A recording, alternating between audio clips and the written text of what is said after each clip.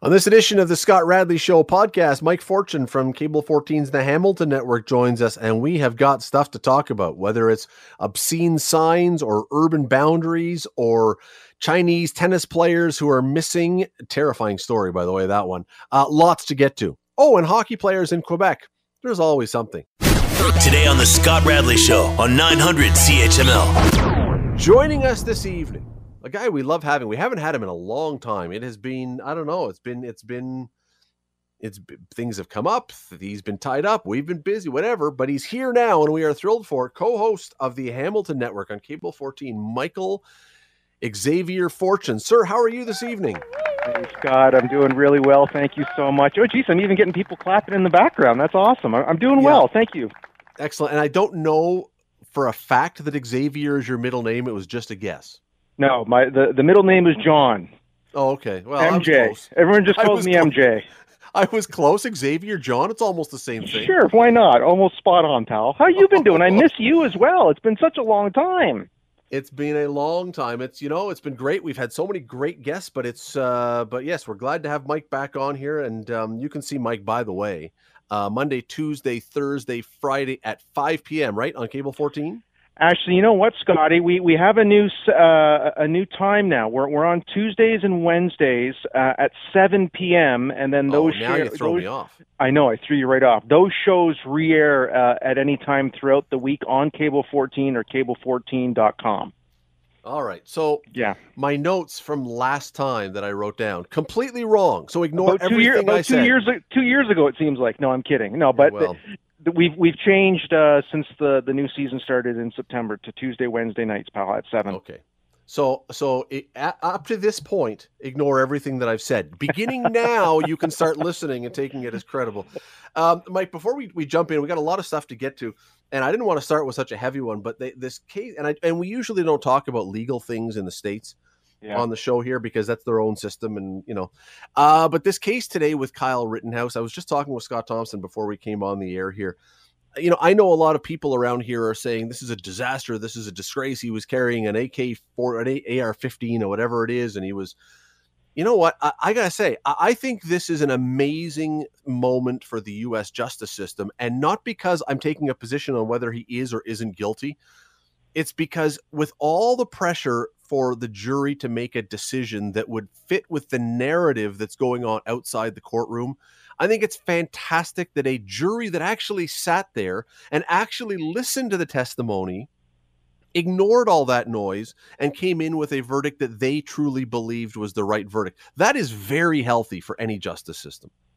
It's quite mind-boggling. Now, I do have to admit, I haven't been paying that much attention to the Rittenhouse trial. However, I was kind of glued to the TV when it came out today. And, I know even President Biden said, if this is what the jury's decided, this is the way this is what makes our system so great. I personally think it's a few steps backwards, and if you just have to go on social media and you'll see the outrage, I think, from majority of people out there. I was talking to my son a little bit about it. He's a 17-year-old, and I'm trying to, I said, Jaden, I go, can you picture me and you get into our minivan, and I say, come on, Jaden, load up your guns, and I'm going to drive you down to City Hall or something, and you're going to protect our city. Like, it doesn't make, you can't compute. It doesn't make any sense. No, what is going on in the whole household. But Mike, one of the things, then you just alluded to it a second ago there when you said you haven't been following it really closely. I think if you look at what's been going on social media, and that's not an insult against you. I mean, you got other things to do. We all do.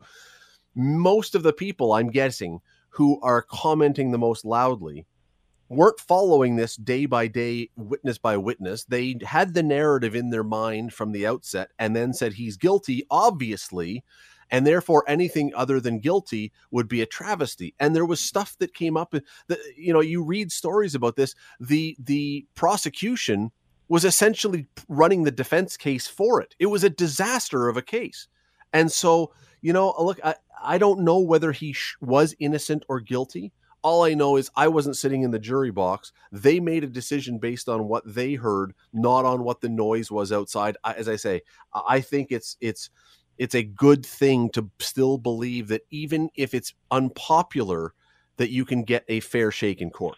Yeah, and 3 days worth of deliberations, along with, from what I understand, some questions. They had asked to see some video back again. This wasn't a snap decision, because if it was a snap decision, they wouldn't have even gone into the deliberations, I think, in one night. So there was obviously some deep conversations that took place. And listen, I truly hope that this young man has learned his lesson. I hope their family has learned the lesson, and let's hope he doesn't find himself back in there in a few years in that situation. Well, you're right, and we got to run. But you're absolutely right too about the deliberations. This was not the O.J. Simpson jury that listened to a 7-month trial and then deliberated for 35 minutes and came out. This is a jury that sounded like they worked hard at it. And again, if I ever end up in court for something, charged with a crime, I, at the very least, just want to know that there would be a jury that would listen and decide and not just hear what was said beforehand or on social media. That's all. Very well said, Scott. Yep, I agree. I don't know if you've heard this story. This is one of the most troubling things going on right now. And I say that legitimately. It's a story of a professional tennis player, a Chinese tennis player named Peng Shuai. And she, a number of weeks ago, she's one of China's most recognizable sports figures. She has not been seen in public or heard from since she accused former Chinese Vice Premier Zhang Gaoli of coercing her into sex at his home. She basically accused this guy of raping her, essentially, or sexually assaulting her, or whatever term you want to use. And this was November the 2nd. She put this thing out on social media, and now no one has seen or heard from her. And it's to the point that the United Nations is now calling on China to show where she is, to show that she is okay, because she has gone missing. And Mike, so many parts of this that are just so troubling. But, when we've just had the two Michaels and, other things that are going on, and now we're going to theoretically, potentially, probably be sending our athletes to the Olympics. The argument has always been, well, don't worry about the athletes. They are public figures. China would never do anything to someone famous or someone that's going to be, really noticeable if they were thrown into prison or something. My goodness, I don't know if I'm another country now, if I feel so comfortable sending my athletes to Beijing for the Olympics if this is going on. Yeah, I was scrolling through again just some headlines. I see Biden is throwing in some thoughts about do we send our team?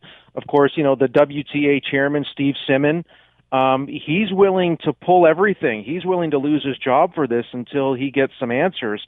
And you know what? That's where I think there's someone who's really taking a stance, understanding how much financial contribution, so on and so forth, and he's willing to say, "Look, I'm ready to risk it all because her whereabouts."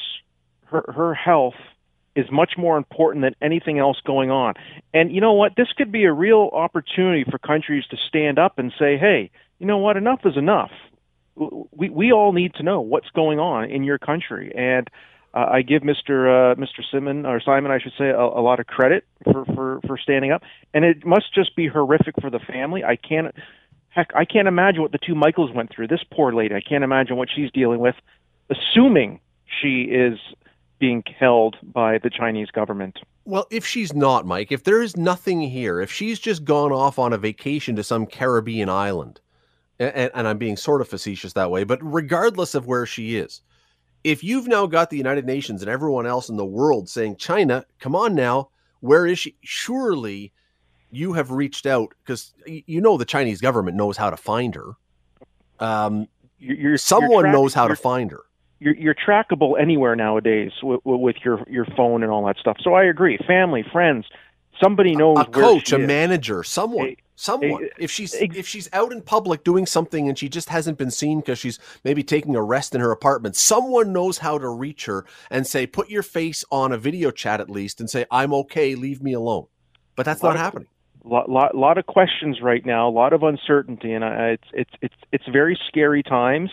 And it just goes to show you it's sickening what power does and what people think they can get away with. And I hope, I hope for this young lady and her family that horrible is happening, because it's despicable. Could you imagine something like that happening here?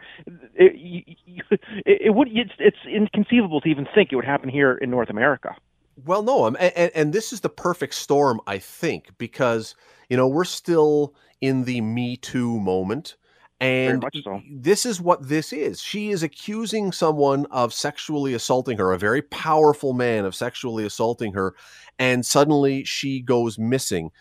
Imagine if, as you say, imagine if that happened here, how this would play, that someone accuses some famous celebrity of doing this, and then the person disappears. You would have police beating down that guy's, assuming it's a guy, beating down that guy's door, searching every place possible, because it would be so outrageous. And, to me, how do you not, if you're other countries, if you're the WTA, and again, applause to them for doing this, how do you not say, until you produce her and show that she is fine, and freely let her speak, meaning get all of her family out of China, and then she comes over here, and then she can talk and says it's okay. How do you go back there? How do you do anything with China?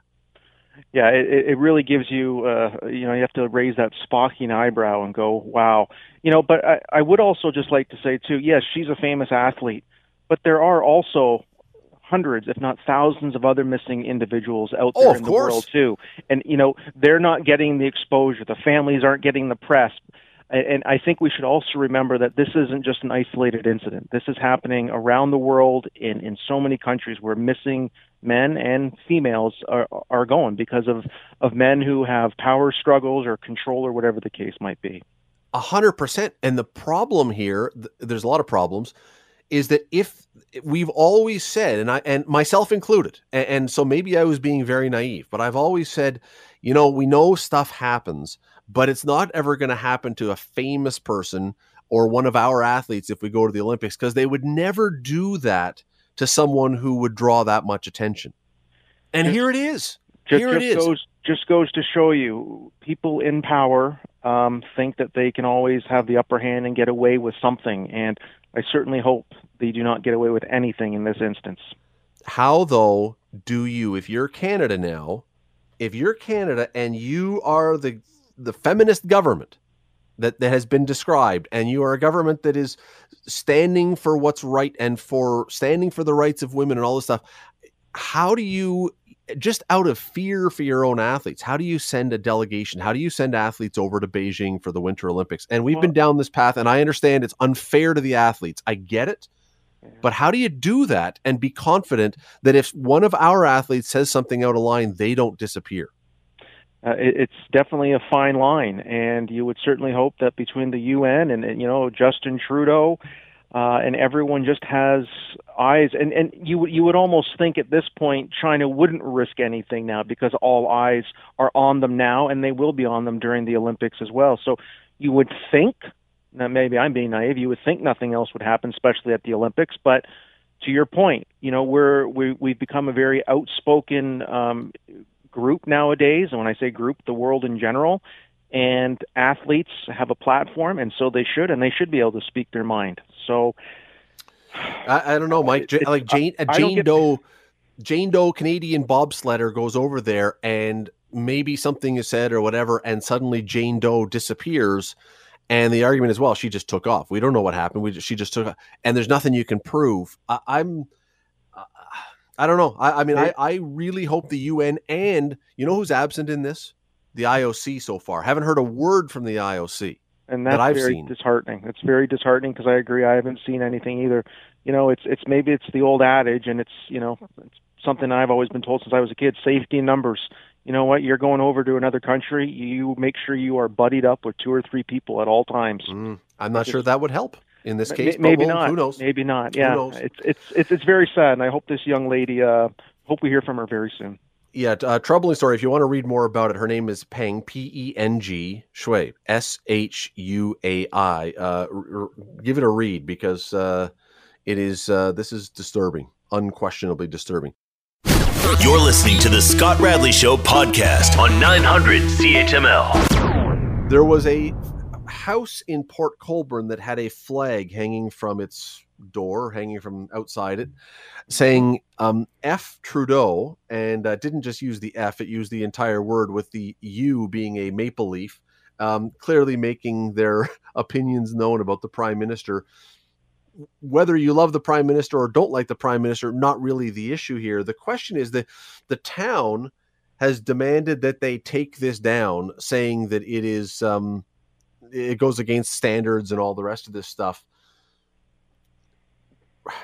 What do you do with this? Because there is a clear argument, I think, that you are entitled to your opinion and to free speech, even if it offends people. That's what free speech is. And we see it a lot of other places. Even if your free speech offends someone, you're entitled to it.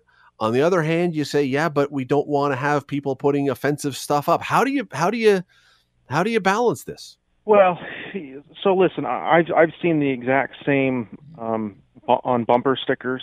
You see people wearing T-shirts, with this type of language and giving the middle finger and all this stuff. I don't know how you police it.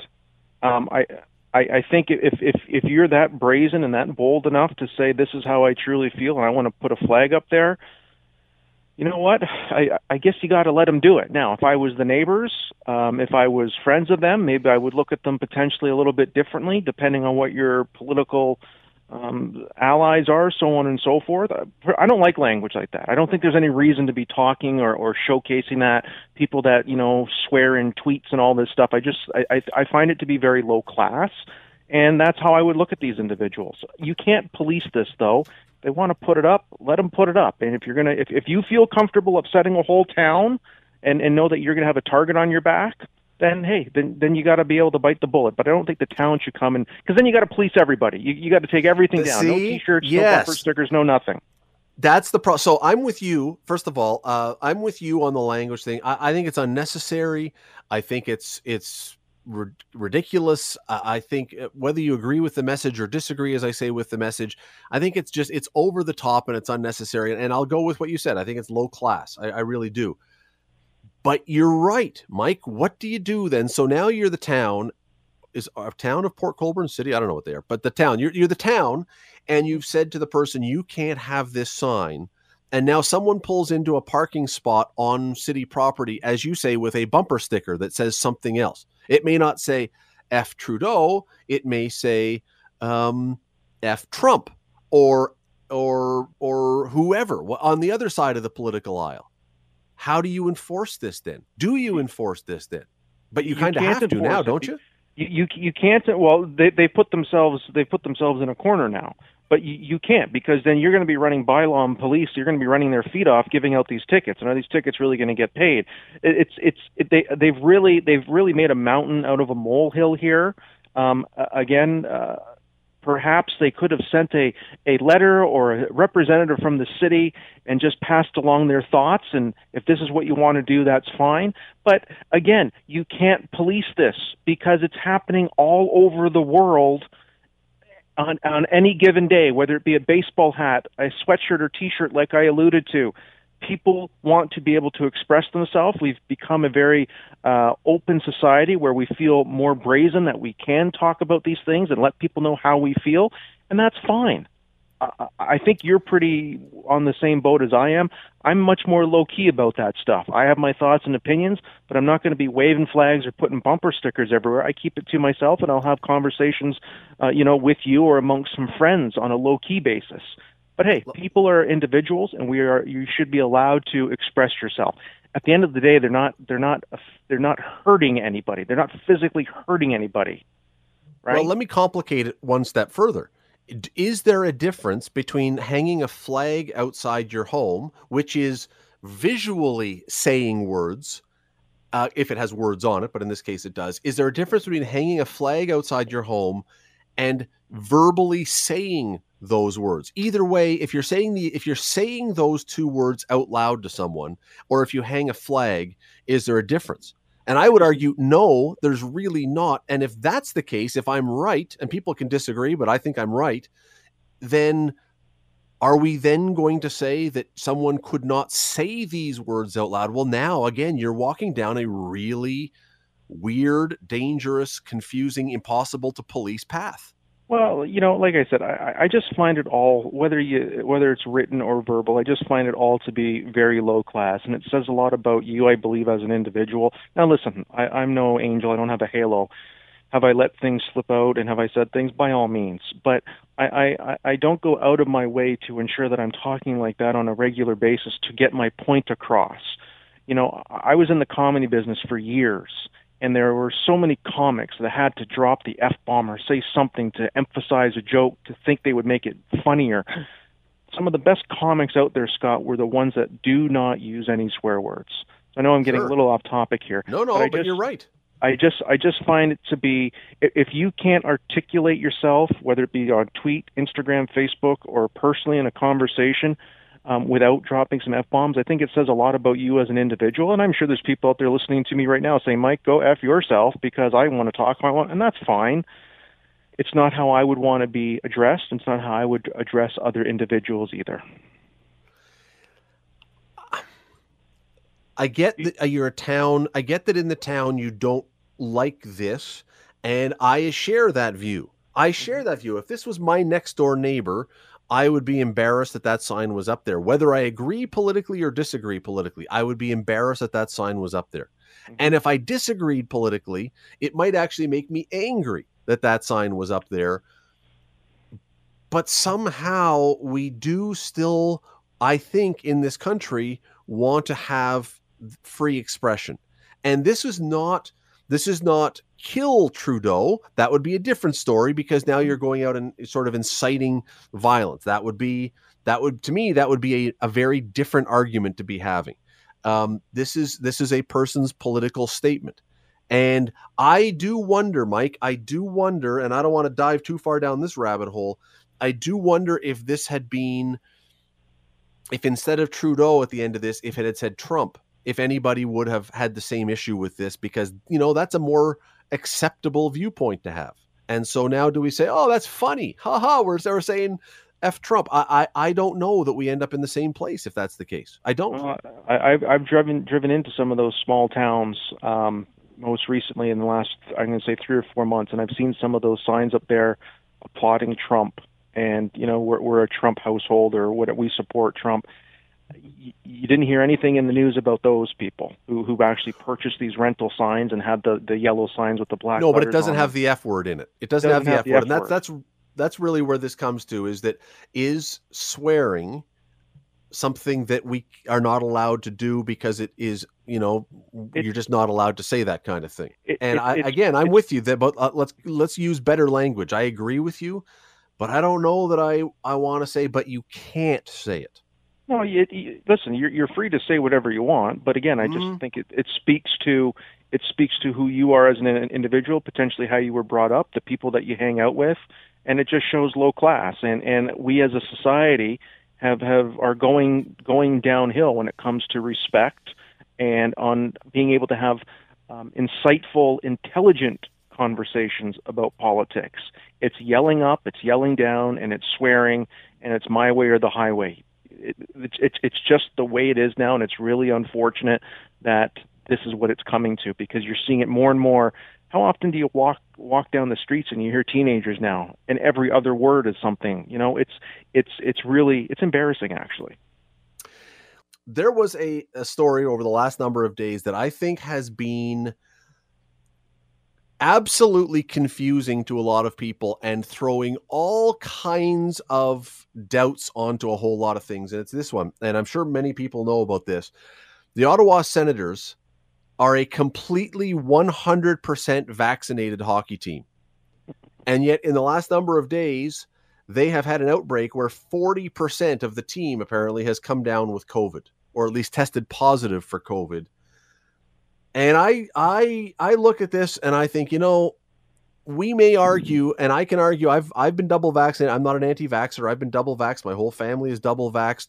We can argue about the worthiness of getting vaccinated and everything else. Then you get something like this comes along, and I think it just makes so many people go, what is the point? What is happening if teams and athletes and healthy people who are doing what they're supposed to do are still getting this? What is going on? Well, it does beg the question, no doubt about it. But I guess what the vaccine is supposed to do is to ensure that you don't get as ill as you could if you didn't have the vaccine in you. So there are antibodies in there that will not make it nearly as bad, where you might not have to be hospitalized and put in ICU, so on and so forth. That's the only thing I can truly see from this. This is something that we have said for quite some time now, Scott. We will have to live with COVID. That's just, it's hands down. The double vax, and if there's going to be potentially, I guess now they're saying Moderna and Pfizer saying you're going to need a booster, then so be it, because it will wear off a little bit. You go get the booster. It's to protect you overall, so you are not literally on your deathbed. You might just have some sniffles and maybe a little congestion or something potentially, depending on your health and the other underlying issues. It's here to save the society as a whole, take a strain off the health care, so on and so forth. That's what I believe why you should be double vaxxed. So yes, you have athletes, prime shape, great condition.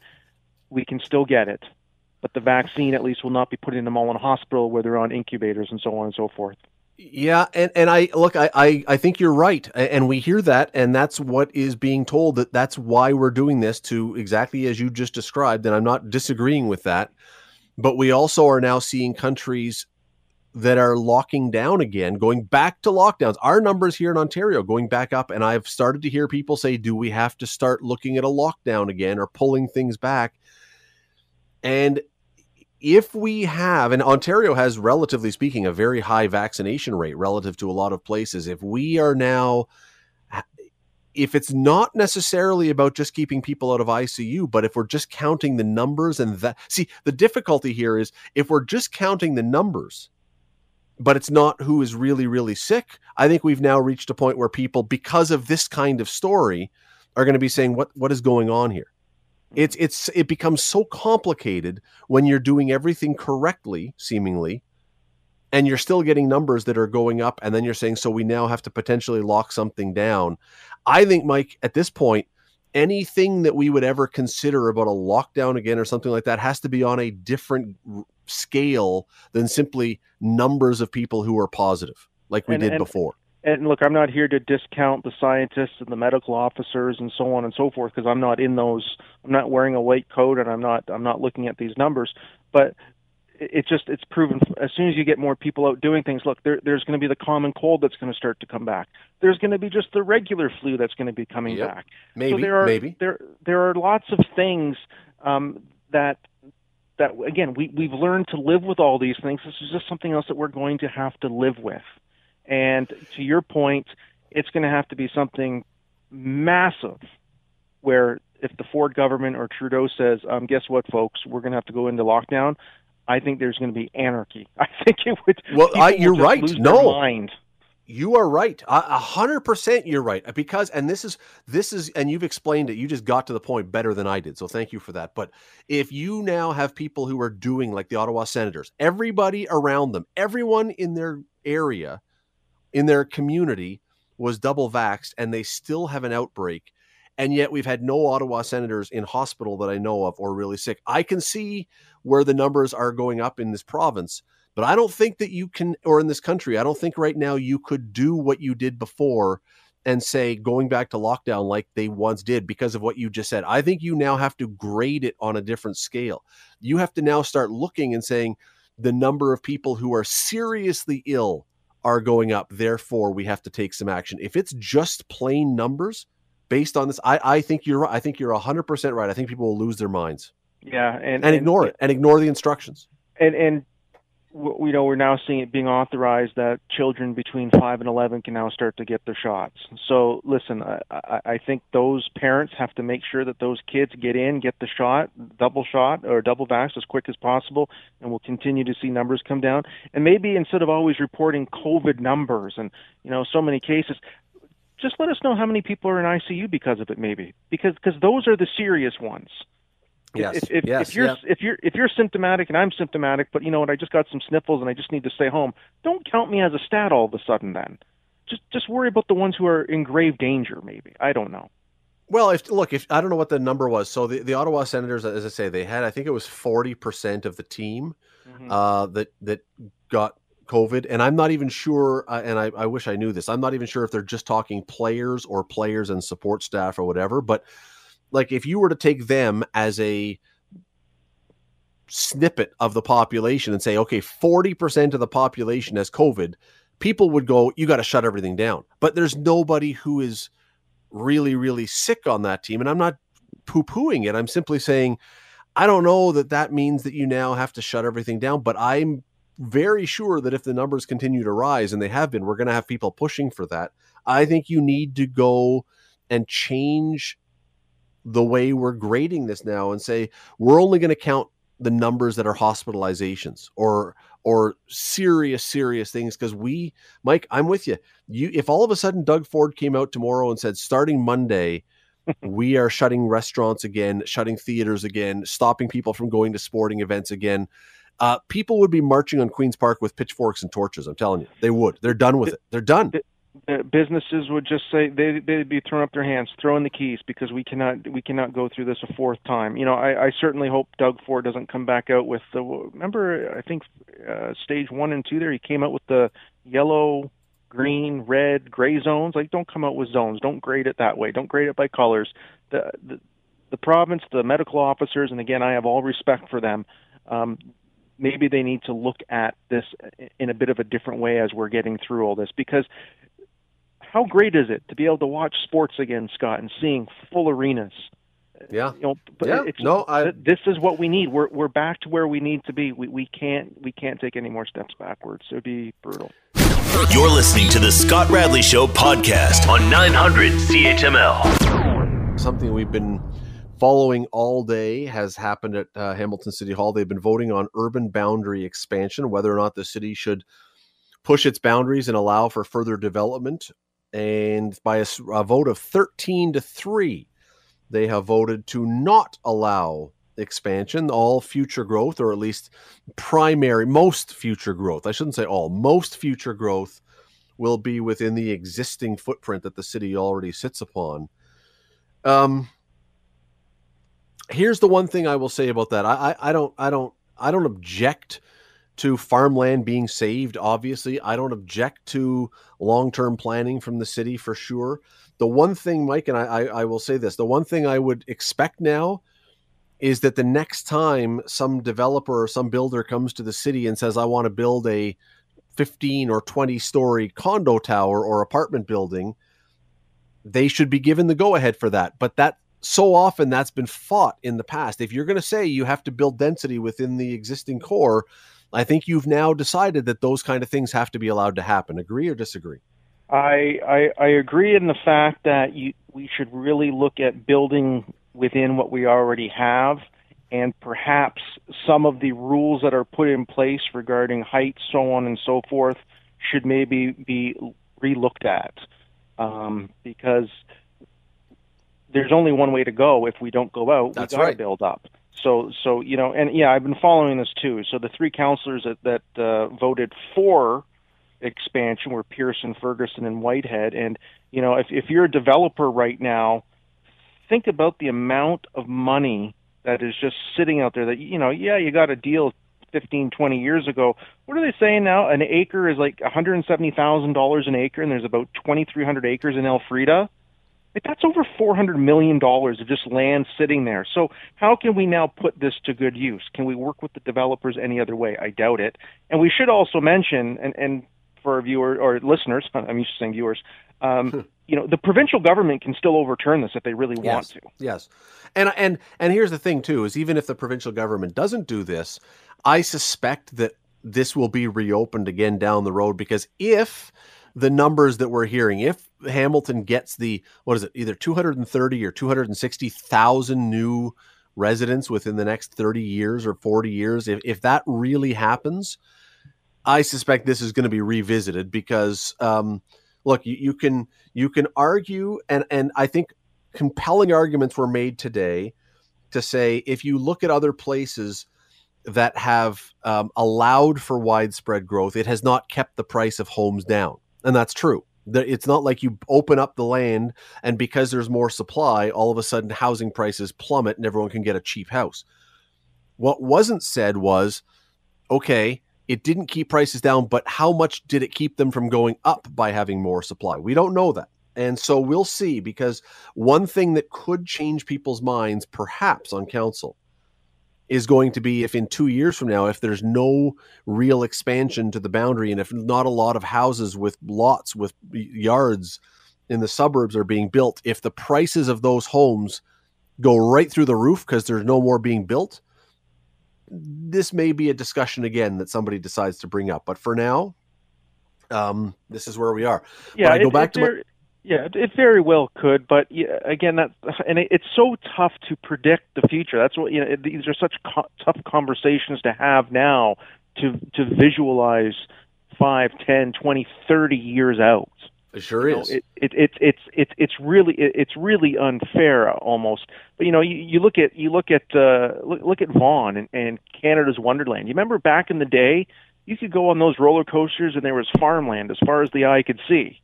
Well, now you go on those same rides, Scott, and it's pure suburbia. And have any of those housing prices gone down? I'm going to take a guess and say no. No, and again, we don't know how much more they might have gone up if they didn't build those, all the houses that were already existing. They may have gone up by 3 times the price because demand or supply was not there, but demand went up. Nonetheless, I go back to my original point.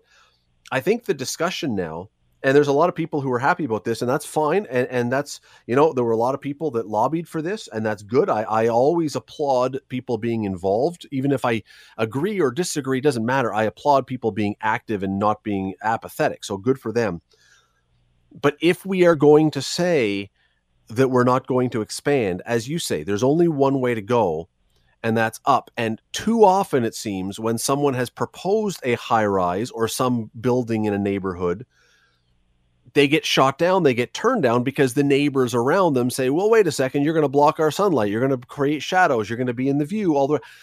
If you're going to say we're not expanding, you are going to have to, I think you're going to have to start giving the go ahead for some of these buildings. And I don't know that everybody's going to be thrilled with that when that happens, but there's no other option. It's the old saying, you can't have your cake and eat it too. And I agree. You've made a lot of people happy right now with this decision, but you are potentially going to upset a lot of people now because that beautiful view that you have from your apartment, wherever it might be, well, guess what? We got to put another building there 20 feet away, and it's going to block your view, so on and so forth. But listen, that's why politicians get paid the big bucks.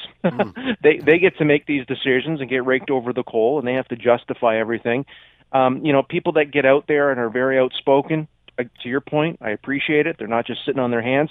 But then I would also like to maybe hear and see some other solutions. What ideas do you have that we could maybe have? And, I look at a councillor like John Paul Danko, who I think is he's been spectacular for this council and hopefully moving beyond. Here's a guy who has an engineering background who they should lean on him a little bit. What ideas, suggestions do you have of your partners or people you've worked with in the past? Not to put Mr. Danko on the spot by any means, but let's start having some conversations about other options as opposed to it being black or white. That's fine. And I think John Paul is a very smart guy. I do. And there are others on council who are very smart. They don't, more often than not, they don't get credit. People just scream at them. And, there's times when they deserve to be screamed at. There are some people in our community who simply scream at the politicians no matter what they do, just because. But if you're absolutely right, Mike, you have made this decision.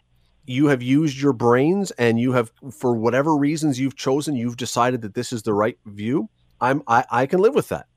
But you now have to not just say no, you're not going to do that. You have to have, as I say, you have to come up with solutions now for, all right, how are we going to handle all these people that are apparently, we're told, I don't believe those numbers, quite frankly, but we're told that these people are going to be coming to town. Where are you going to handle them? And how are you going to handle them?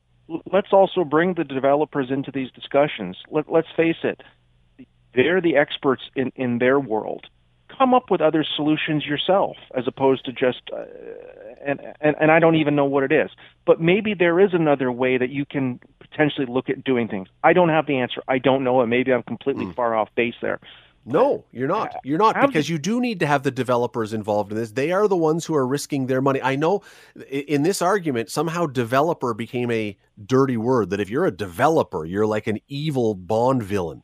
Yeah, you're just money grubbing, and you just want to slap up something as quick as possible and sell it for as much as you can. But I do believe that there are developers out there that do have the best interests of our city and the environment in their mind, and with the evolution of technology and such, some buildings, some things that are going up there are quite good now, and they can actually help the environment, I guess. Mike, even if you don't believe what you just said, even if you don't believe that there are good developers, even if you were to go with the evil stereotype and say every developer is an evil money grubbing jerk, and I don't believe that, I'm just saying, even if you hold that position, you still have to work with them, because you're wanting buildings and density in the city, and they are the ones who are building these things. The city's not putting up, they may put up some, the city may spend money on this, but they're going through developers regardless, or private ones. And so the next time a developer comes to city council and then says, I've got this plan for these 3 apartment buildings, 3 condo towers, I don't think you can automatically at this point now just say, we don't do big towers.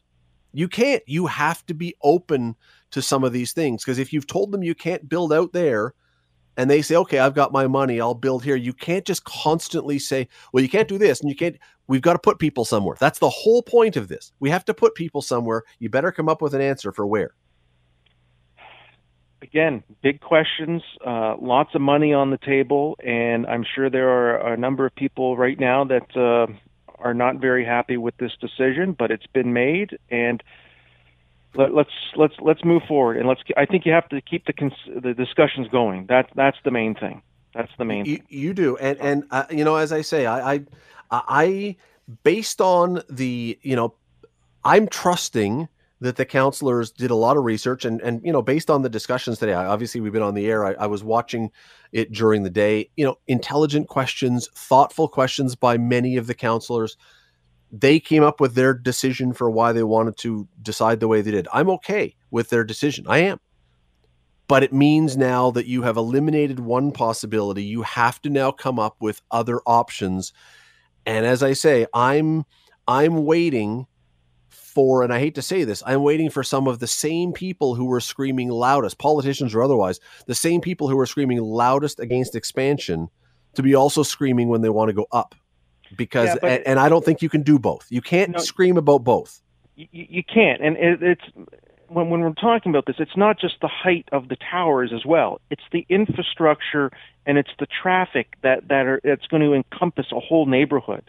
Like it's such a fine, delicate line of already a busy and bustling city of over close to 600,000, and you want to put you got a postage stamp, and you want to put what's the story level now, 13? Well, you want to put a 20-story tower there all of a sudden.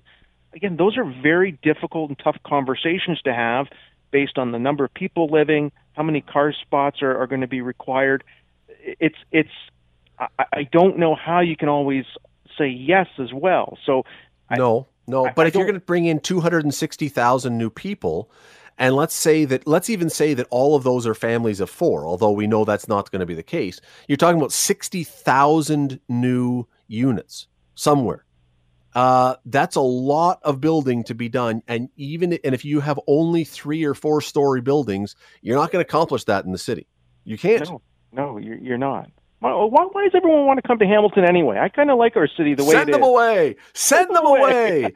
Yes, we should put up a full sign, like in a parking lot when they have the thing down and it says this lot is full. Just have a sign on the 403 for all the exits, unless you've got the pass card because you're a member already. Hey, why can't these developers create like what Wally had? These floating cities and all that. Just we'll just put you up in the stratosphere, over hovering over the mountain or something like that.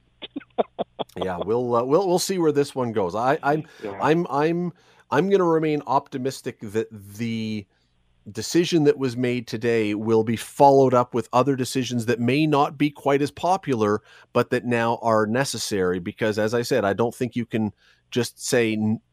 I don't think you can always have the popular decision.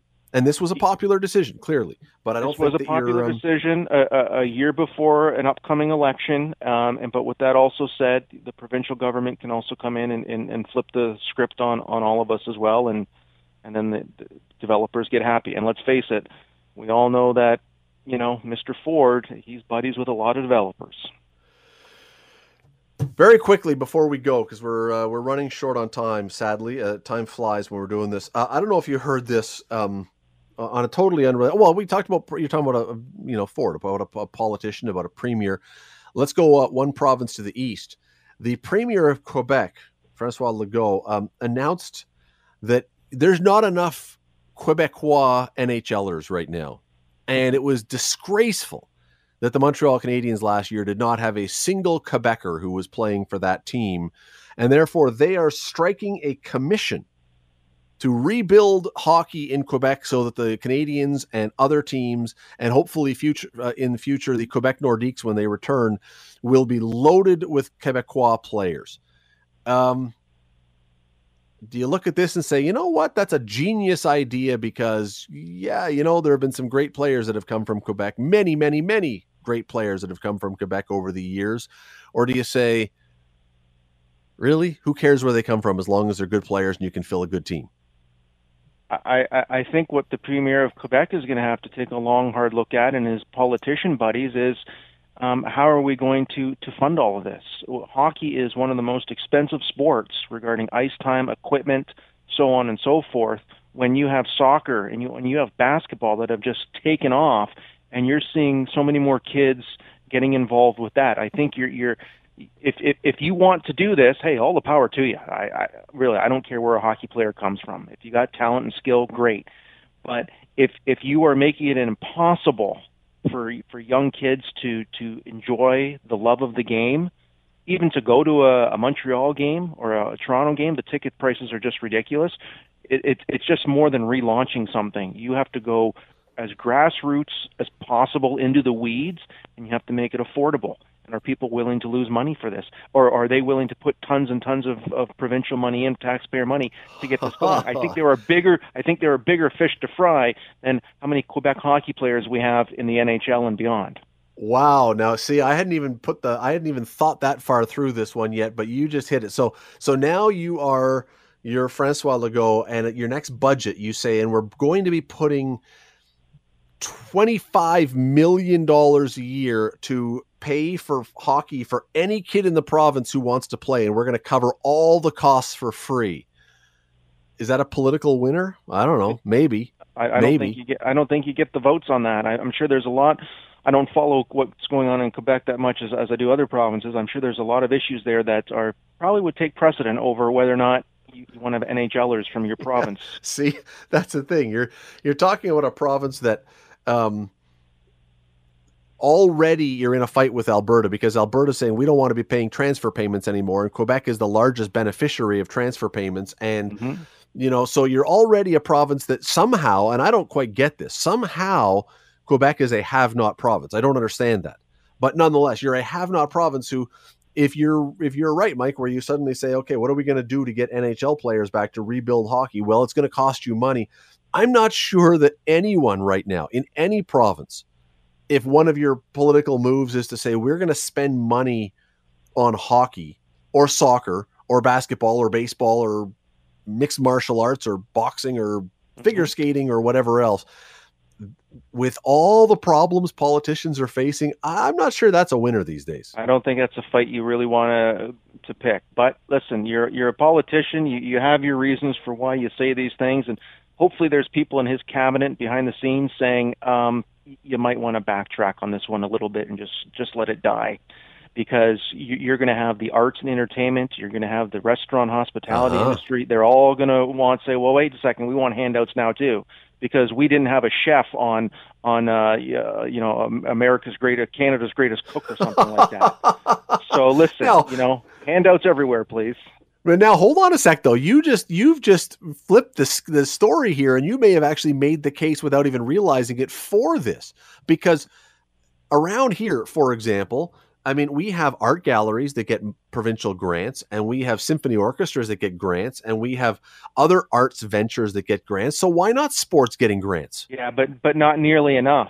Not nearly enough. The arts are always lowest on the totem pole. The art gallery, theater, Aquarius, they're always fighting for funds. They're always trying to do some sort of a fundraiser. So, it's pittance compared to what people want to pay when it comes to sports. For some reason, sports is the be-all, end-all. Well, no, there's so much more going on in this world. And I don't think it would hold much water, to be honest with you, because the arts they don't get the same love that sports does. It always seems too that it is, well, and this is natural, I'm not breaking any news, it's the interest of the person in power. If Francois Legault was a massive football fan, he may be arguing, look, the Montreal Alouettes have fallen off. There's not nearly as many people in the stands. I'm not seeing all that many. Laval is not winning anymore. We need to pour much more money into football. But it's hockey. It's his, it's where he thinks he can score points. If there was some very famous ballet in Montreal that was somehow not being seen as well, the Cirque du Soleil, perfect example. If Cirque du Soleil suddenly if everyone was saying, oh, they're old news, we don't care for them anymore, they may be trying to put money back in there. It's so political. Everything is politics for sure, but I don't know that this one wins votes. I don't. You talked about the Alouettes. All I care about is Ottawa beating Montreal tonight, so it makes our life a little more easier tomorrow down at Tim Hortons Field. Yeah, I don't know. I don't see it happening, though. The way things are going right now with all the stuff going on in the world, politicians talking about throwing money at luxury items just seems like it's not a winner these days. Yeah, perhaps they should recall what everyone's been going through for the past 22 months or so, and like I said, it's not a good political move, I don't think. But then again, it's not my money. Won't really affect me. Oh yeah, but the people in Alberta again who are upset about the transfer payments are going to be thrilled, saying, "Oh, so now we're sending money to Quebec just so they can spend money on building hockey again. Great." Even better, even happier for us. I don't know that they're going to put those two together, but yeah, we'll good see. Times. Good times. Mike Fortune from Cable 14 from the Hamilton Network, Tuesdays and Wednesdays at 7:00, and then repeated 48 times each day for the rest of the week, or something along those lines. I'm not sure the exact number, but you can see him. Go look for him. He's the guy with the hair. Thanks for doing this, man. Scott, always a pleasure. Thank you so much. All the best to you and the family, my friend. The Scott Radley Show. Weekday evenings from 6 to 8 on 900 CHML. The Scott Radley Show podcast is available on Apple Podcast, Google Podcast, and wherever you get your podcasts. I'm Scott Radley. Thanks again for listening, and do not forget to subscribe to this podcast. It is free. You will never miss an episode, and also be sure you rate us and review us. Whatever you think of us, we'll take it. Thanks for listening.